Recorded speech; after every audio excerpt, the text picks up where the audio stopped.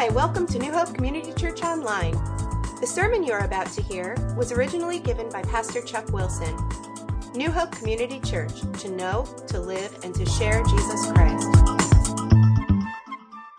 Okay, today we are doing Lazarus Lessons Part 3, John 11:38-44. It's the story of Lazarus, which we've been going on the last few weeks, and we're getting to the real exciting part of it.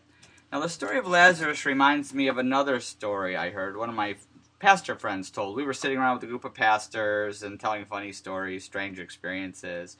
And one of them was telling me something that happened to him. He was saying that he had a woman from his church that was in a nursing home. Her husband wasn't in a nursing home, but her health was pretty bad, so she was in a nursing home. And so one day she got pretty sick, so her husband called him at night and said, "Could you please go visit my wife tomorrow? She's very, very sick." So the next day he gets to the nursing home and he comes to her room and she's laying there in bed sleeping, and so he's calls her name a couple of times and she doesn't answer. So he said, well, she's probably pretty tired. I'm just going to pray for her. So he goes up to the bed and he prays for her. And then he gets in his car and he's heading back and he says, I'll stop by the husband's house and just let him know I visited and prayed for her. Just let him know. So he gets to the house and he comes up to the door and he sees the whole family in there. He's like, oh, wow, she must really be sick if the kids are back for a visit and everything. The kids were all full grown, back for a visit. And so he walks in and he says, "Hi, everybody." And he says to the husband, "I just got back from visiting your wife. And I prayed for her." And he said, "You what? She's dead." So that had explained a lot. She had died earlier in the day, but they hadn't moved the body yet, which explains why she didn't answer him. So he was pretty embarrassed. That was a pretty awkward moment in ministry for him. But when Jesus prays for someone and calls their name, things happen, even when they are dead. Wait till we see what happens today. We're just starting Mark 11, actually, the triumphal entry. But to really understand Mark 11, the triumphal entry, how the people were so excited and the religious leaders were so angry at Jesus, we jumped over to a parallel passage here in John 11, an event that immediately precedes the triumphal entry. Now, we already spent 2 weeks in John 11 because we're working toward the event that sets the stage for the triumphal entry, but we looked at some spiritual lessons along the way, that lessons for the apostles and the lessons for Martha and Mary and us. And now we come to the climax of the story, which explains a lot about the triumphal entry. We're going to talk about it this week and next week. It's really a two-part ending here. Let me start with prayer. Father, we pray that your Holy Spirit would show us from your word what you have for us today, that you would convict us and move in our hearts and encourage us. And whatever your Holy Spirit wants to do through your word, we pray that would happen through your mercy and grace. In Jesus' name, amen. Okay, let me start with reading the passage. We'll start with verse 38. Jesus, once more deeply moved, came to the tomb. It was a cave with a stone laid across the entrance. "Take away the stone," he said. "But Lord," said Martha, the sister of the dead man, "by this time there is a bad odor, for he has been there 4 days." Then Jesus said, "Did I not tell you that if you believed you would see the glory of God?" So they took away the stone. Then Jesus looked up and said, "Father, I thank you that you have heard me. I knew that you always hear me, but I said this for the benefit of the people standing here, that they may believe that you sent me." When he had said this, Jesus called in a loud voice, "Lazarus, come out!" The dead man came out, his hands and feet wrapped with strips of linen and a cloth around his face. Jesus said to them, "Take off the grave clothes and let him go." So, verse 38, we'll start with that. Jesus, once more deeply moved, came to the tomb. It was a cave with a stone laid across the entrance. He was deeply moved again. Remember last week, it's the same word that we saw used last week when he was deeply moved. It means he snorted, just like a horse snorts. He used the same Greek word of a horse snorting. He snorted again. It's an idea of suppressed rage, of deep indignation, because he felt the weight of sin and suffering. We talked about that last week. In the cave, had a stone in front of it, and what they would do is they would put a stone in a track so that it could be rolled over the cave and away from the cave. And they rolled it across the entrance when they put Lazarus in there to keep the smell in and the animals out. That's what they would do with these caves and these tombs in the caves. 39 it says, "Take away the stone," he said. "But Lord," said Martha, the sister of the dead man, "by this time there's a bad odor, for he has been there 4 days." So Jesus says, "Take away the stone." What does Martha say? "But Lord." Uh-oh. Whenever we start a prayer when we're talking to Jesus and we start out with, but Lord, that's usually not a good sign, is it? That's usually not the way we want to start our prayers, with the word but, all right? But Lord, she says, there's a bad odor.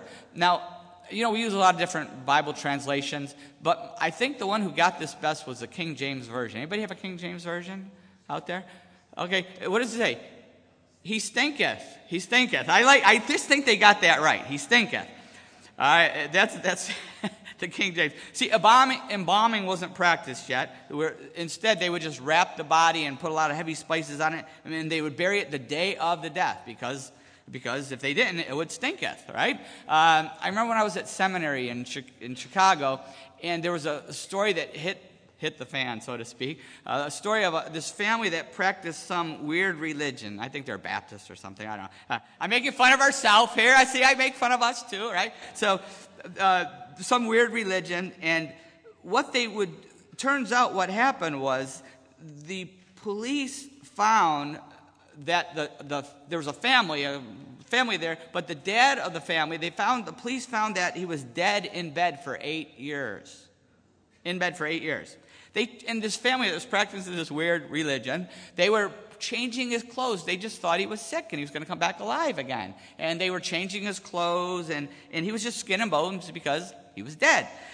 The neighbors thought it was strange they hadn't seen the dad in a while, 8 years. But the only clue that they had is they did think they smelled something pretty bad for a long time. There was a bad smell in the area, but they didn't really know what it was, except they knew it stinketh. All right, so Lazarus wasn't dead for 8 years, but he had been there for 4 days. And you say, well, why is there 4 days? Why did the Holy Spirit include this? Because, remember we said Jesus delayed? He didn't come right away. He had a reason for that. We talked about that.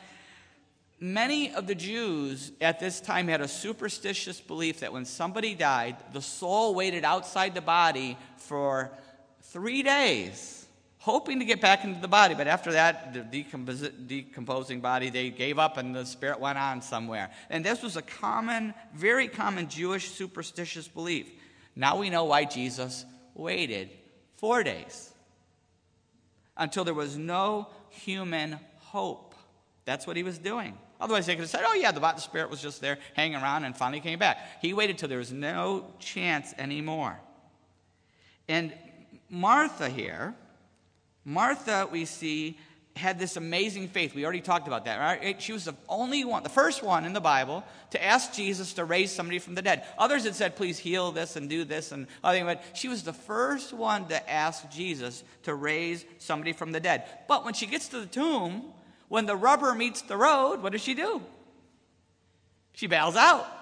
And that's very natural, right? Even when we believe in God's power and we believe Jesus is going to do something. But what happens, it's only natural that our faith starts to waver. We start to struggle with doubt. Not only doubt, but we often resist God's working in our life or someone else's life, right? Don't we often do that? But Lord, we resist God's working. We resist Him removing stones in our life or in someone else's life because we worry about the mess. We worry about the mess, right? How often I've seen this in my own life, and as a pastor, husbands not liking what God's doing in the wife, or the wife not liking what God is putting the husband through, or parents not liking what the kids are going through, or on and on. You can add to the list, right? Not liking it. And not only not liking it, but resisting God's working, what God was trying to do in the life of that loved one. Because we don't understand what God is doing. You're hurting them, God. Or you're hurting me through this, God. You're hurting us. We don't understand. Or it takes us out of our comfort zone when He starts to do that work that needs to be done. That's why so many people are afraid. If somebody's saying, I wish God would just change this person or that person. I said, well, just pray. Say, God, do whatever you need to do. in your child's life. Oh, I can't pray that. What if he did blah, blah, blah, blah, right? I'm like, that's the whole point. You're trusting God to do what he needs to do, you know. But it takes us out of our comfort zone. And when God finally does start to work that way, what do we say? This stinks, God. This really stinks. And that's what Martha was afraid of. How are we resisting God today? What is he trying to do in our life or in the life of someone else? Are we going to say, God, this stinks, or are we going to submit to what he's doing? Now, Lazarus was dead, and yet in verse 40, look what Jesus says. Then Jesus said, did I not tell you that if you believed, you would see the glory of God? If we believe, we will see God's glory. What is God's glory in this passage? The resurrection of Lazarus, which is a preview of the resurrection of Jesus Christ, which shows God's glory. It shows his power. It shows Jesus Christ's power over death, over sin, over Satan. But notice the order of what Jesus said. First believe, then see God's glory. Believing is seeing. It's flipped on us, isn't it? Believing is seeing. First we believe, then we'll see God's glory, which is the resurrection result. It's believing and then seeing. If you have never put your faith in Jesus Christ, there has to come a time when you say, God, I believe Jesus is your son. I believe he died on the cross to pay for my sin. I believe he rose from the dead to prove he was the Son of God and to give me brand new life. I believe that. We have, if you've never put your faith in Christ, that has to happen where we say, God, I believe. And after you say, I believe, and put your faith in Jesus, then you will start to see the victory over sin, the victory over death, the victory in so many areas of our life. But first we must believe. We must believe. And not only that, if we put our faith in Jesus Christ, someday we're going to have our own resurrection someday. Lazarus, just like Jesus, rose from the dead. That's the proof that someday we will be resurrected from the dead. That's the proof that someday we will live forever with God. But believing starts it. Believing is seeing. And it's the same thing in the Christian life too. We have to believe. Unbelief hinders seeing God's work in our life. Unbelief keeps God's glory from being realized in our life. It keeps his power from working in and through us when we don't believe. We're not going to see him working. That's why it's vital that we know God's promises. God's promises in his word so that we can believe them and act on them. There's promises all over the Bible. We have to know them so that we can believe and act on them. So then in verse 41 it says, so they took away the stone. Then Jesus looked up and said, Father, I thank you that you have heard me. So they took away the stone. This taking away the stone is practice for what? Jesus' own resurrection, right? This is just, which is coming very quickly. Remember, we're on the final approach to the cross and the resurrection. We're on that final approach. The triumphal entry is going to spark the whole thing. We're on that. Matthew 27:60 said they rolled a large stone, a big stone over the tomb of Jesus, but it wasn't big enough. But this rolling of the stone is a preview and it's a practice for what Jesus is going to do with his own resurrection. So they took away the stone, but this is also a picture of what Jesus does for us. When we put our faith in Jesus, when we say, God, I believe Jesus died for my sin, I ask you to forgive my sin. I put my faith in Jesus. I believe in him. When we take that step, when we do that, we are freed, because before we put our faith in Jesus, we are trapped by a large stone. We're trapped by sin. We're trapped by death. We're in bondage. We're in a prison. But Jesus frees us. When we put our faith in Jesus, he frees us. He rolls away the stone. He rolls it away. He frees us to really live here, for a real life here, and forever with him someday. He rolls away that stone. He does that impossible thing in our life. And then let me read the rest of that verse, 41 to 42 now, where he says, so they took away the stone. Then Jesus looked up and said, Father, I thank you that you have heard me. I knew that you always hear me, but I said this for the benefit of the people standing here, that they may believe that you sent me. Jesus prays out loud. Why? For us. He's doing it for us. He knew his Father already was hearing him. He could pray in his mind. He can pray in his heart, just like we can. But he said it for us so that we could believe. He wanted to make sure that everybody there and everybody here could connect the dots, that the Father and the Son are connected. And that the power, the life and salvation through Jesus, come through Jesus if we will put our faith in him. He wants to make sure we can all connect the dots. Father, Son, life, salvation, eternal life, all coming through Jesus. He wants to make sure we know it. And then verse 43, here we go. When he had said this, Jesus called in a loud voice, "Lazarus, come out." Why do you think he called Lazarus by name? Because if he didn't, all the tombs would have emptied. It would have been a zombie apocalypse, right? There'd be dead people coming out everywhere. He couldn't just say, "Come out." He had to be very specific here because he had resurrection power. And once again, it's a picture of Jesus calling each one of us, come out of sin, come out of death, breathe free. We're all trapped in this tomb of sin and death by Satan. And there's the same picture that he calls every one of us. If you are a Christian sitting here as a Christian today, you've heard that call already. Get out of there. Guy, get out of there. Helen, get out of there.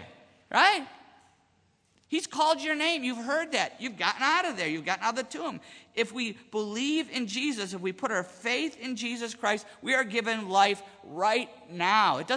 Becoming a Christian doesn't mean we get a harp in heaven someday. We might, I don't know, whatever, guitar, maybe electric guitar. But we get life now. It starts now. The real life starts now.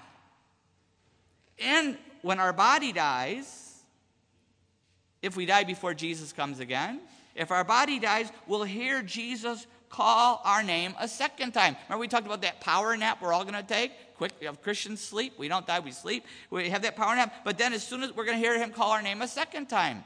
This time it's not get out of there, it's get up here. Get up here. He's going to call our name. Ed, get up here. Brad, get up here. Patty, get up here. He's going to call our name. We're going to hear him call us. In verse 44, it gets even better here. Verse 44, the dead man came out, his hands and feet wrapped with strips of linen and a cloth around his face. Jesus said to them, "Take off the grave clothes and let him go."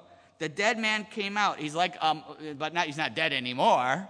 The dead man came out. He's not dead anymore, but he comes out like a mummy. You see the mummy movies. He comes out like this mummy, all wrapped up. You imagine the shock of these people. Can you imagine what they must have felt like? Seeing this mummy come out of the grave? Crazy. I saw a story in the news a while ago that reminded me what they must have felt like.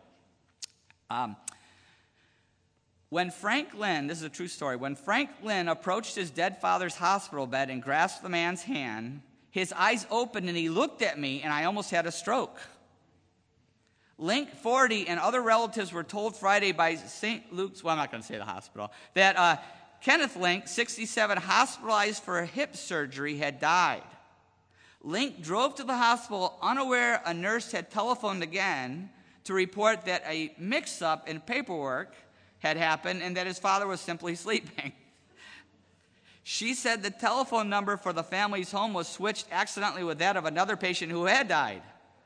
Obviously, the hospital is very sorry, spokeswoman said. It's a terrible human error. He takes the hand of somebody he thought was dead and opens his eyes. And imagine he's shocked. That was a happy ending, right? And that's exactly what happened. These people must have been shocked. This guy comes out. We've heard this since we were in Sunday school and heard it many times. This is shocking. It's shocking. But it's proof. It's proof that Jesus is the Son of God. It's proof. Remember what Martha said in 11:27 when she said, "Yes, Lord," she told him, "I believe that you are the Christ, the Son of God, who is to come into the world." It's proof that he's the Son of God. It's also a preview of his own resurrection, which is coming very, very quickly. And it's a picture for us. If we are a Christian, if we have put our faith in Jesus, Jesus will raise us with a new body someday. That's what this event means to us. It's powerful. And we're going to see what happened as a result next week. There's even more that happened. But he says, take off the grave clothes and let him go. Now notice Jesus bossing everybody around. Roll the stone. Take off the clothes. Why doesn't he do anything? Right? Why doesn't Jesus do anything? He's always telling everybody to do something. Do this, do that, right? And he could have easily done it by himself. He could push that stone. He could have unwrapped the guy. But he commanded others. Why? There's a very positive reason why. Moving the rock is a picture of salvation. That's a picture of our salvation when that rock is moved. And that, for us, when we help somebody come to Christ and find their salvation, that is a privilege. God doesn't need us. He could use a donkey. Remember Balaam's donkey? He doesn't need us. He's allowing us to share our faith and lead people to salvation because he's sharing the joy of it. He's sharing the privilege, the excitement of it. Do you think these people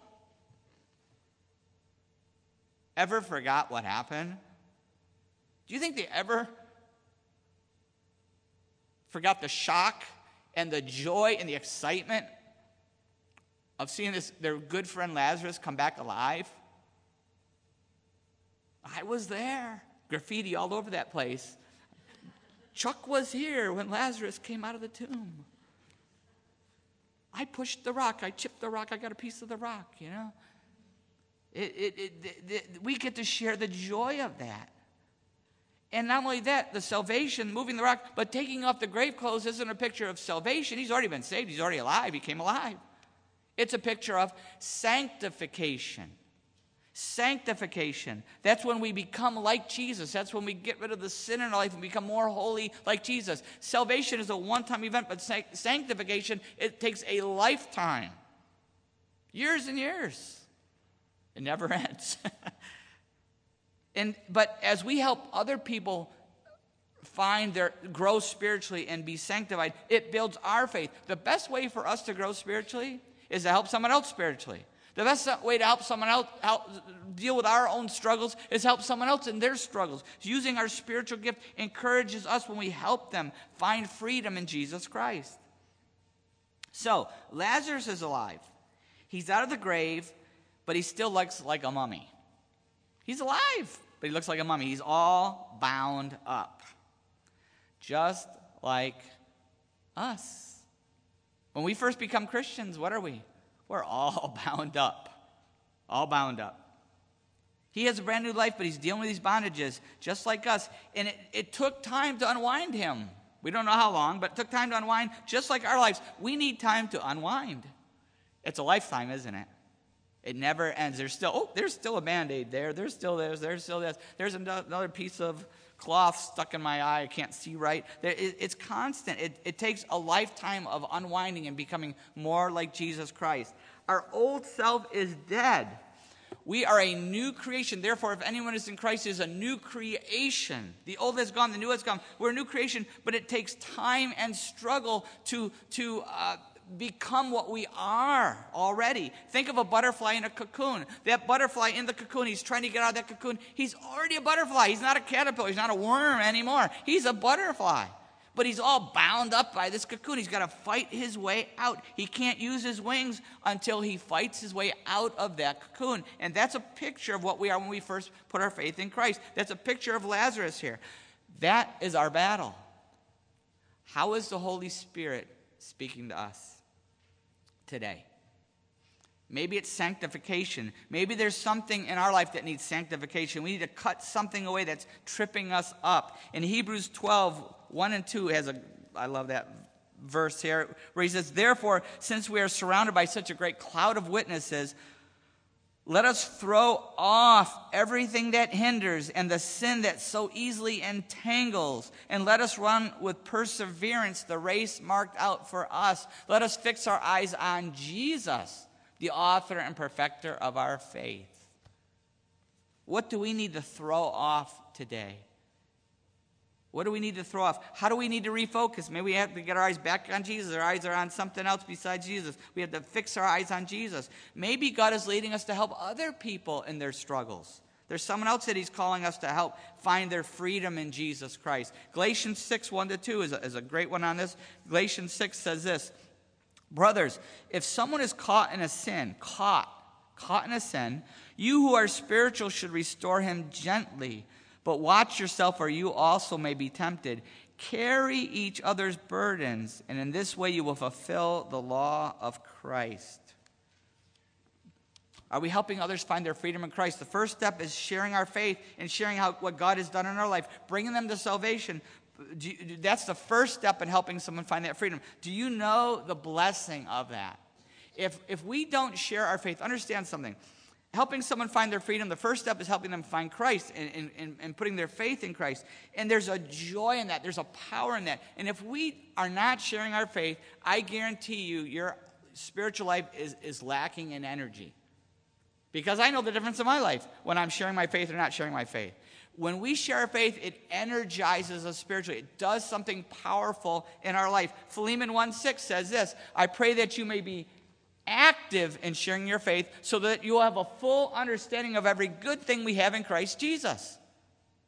Until we are active in sharing our faith, we won't fully understand what we have. It just does something powerful. Whether they come to Christ or not, when we're sharing, just sharing our faith does something powerful. The Holy Spirit does something amazing in us. I know Chuck and his teams out there can relate to what I'm talking about. But it's everywhere. It could be anybody, anywhere, anytime. There's power there. Where are we in this process of sanctification? Are we sharing our faith? Are we helping others find freedom? Where are we personally? Are we becoming holy? Are we becoming like Jesus Christ? We've had many testimonies here, and you've heard we've all struggled with something. We all do struggle with something, don't we? Everyone here struggles with something. And we're finding our progressive freedom. It might be drugs, it might be alcohol, it could be tobacco, it could be sexual sin, it could be food, it could be other things that we think are less obvious but are just as destructive. Things like materialism or fear or depression or bitterness or rebellion. We can add many things to this list, can't we? But we all struggle with something. Where are we in this process of transformation? Are we still in the cocoon, trying to fight our way out? Are we using our wings now? We have weak wings, but we're using them. Maybe we're learning how to fly. There's a process. There's a process in this. We're learning how to fly. Maybe we're really getting mature and we're looking out for predators. Don't want to get eaten by anything. There's constantly on our guard. Maybe you're here and you need help with something. If you don't, you're in the wrong church if you don't need help. This is what we are.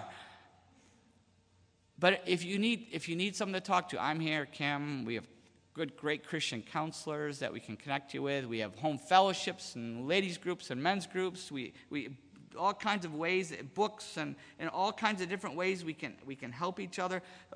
Just a Christian friend, anybody here, we can help each other struggle. Are we helping others? Are we being patient? Are we being patient just like God is with us? Realizing that people that struggle are just like us and we're all damaged. That's why we struggle, because we're damaged by sin, and we need that healing. Are we resisting God today? What he's trying to do in our life or in the life of other people? Are we, God, this really stinks? Or are we, but God, this really stinks? Or are we, God, I'm going to submit to you.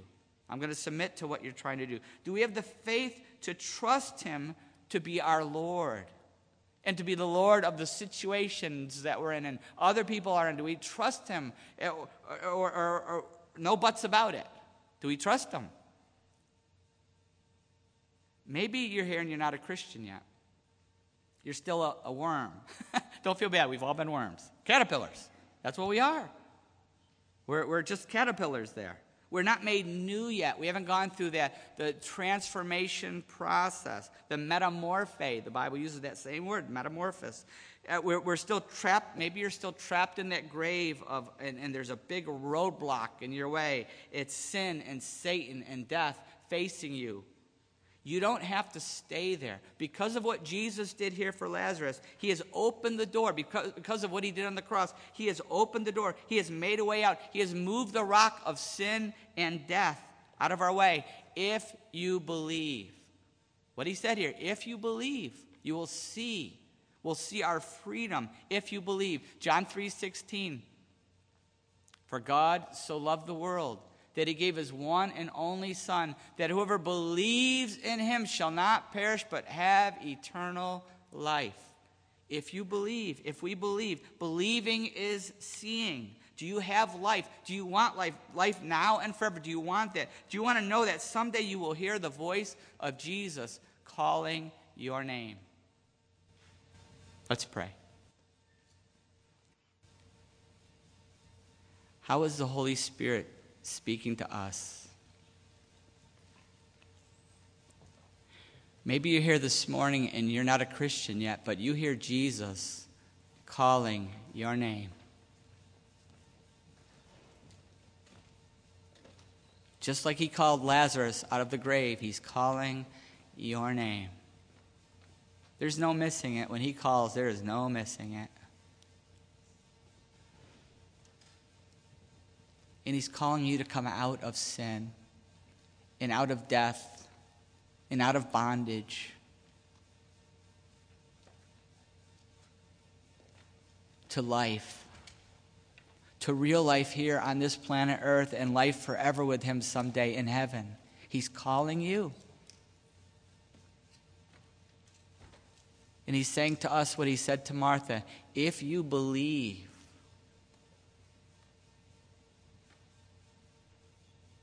will you put your faith in Jesus?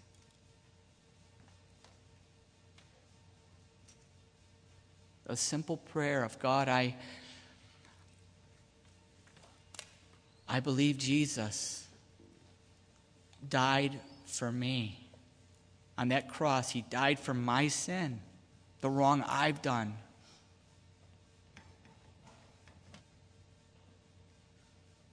I repent of that sin.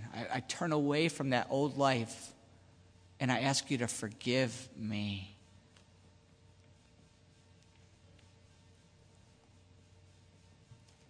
I give you my life. I want you to make me a new person, a new creation in Jesus Christ.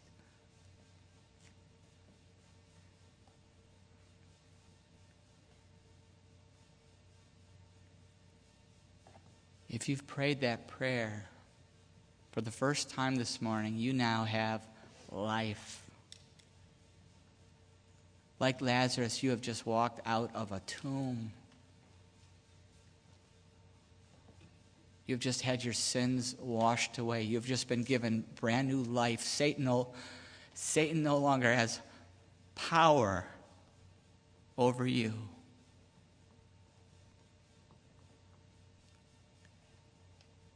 And you're going to hear the voice of Jesus every day. The Holy Spirit in you is going to be speaking to your heart in ways you never could have imagined. It's going to change you in ways you never thought possible as you stay close to Jesus. I want to encourage you to let somebody know. Someone you're here with. Tell me on the way out. Text me, call me, email me. Let somebody know so that we could, just like Lazarus' friends were excited, we're going to be so excited about your new life in Christ. Maybe you walked in this morning as a Christian already, but we haven't been living the Christian life. Maybe we've been living like we're spiritually dead in some way because there's sanctification that needs to happen. There's something that's hindering and sin entangling that we need to throw off this morning. Maybe we've thrown it off 1,000 times, but you need to make it 1,001 today. Asking for God's mercy, you need to make it 1,001 today. Father, I pray for every one of us that we would live free in Christ. I pray you would help us in this battle between the flesh and serving, Lord. We know it takes the Holy Spirit's help every day, every minute, every second to do this. We pray this in Jesus' name. Amen.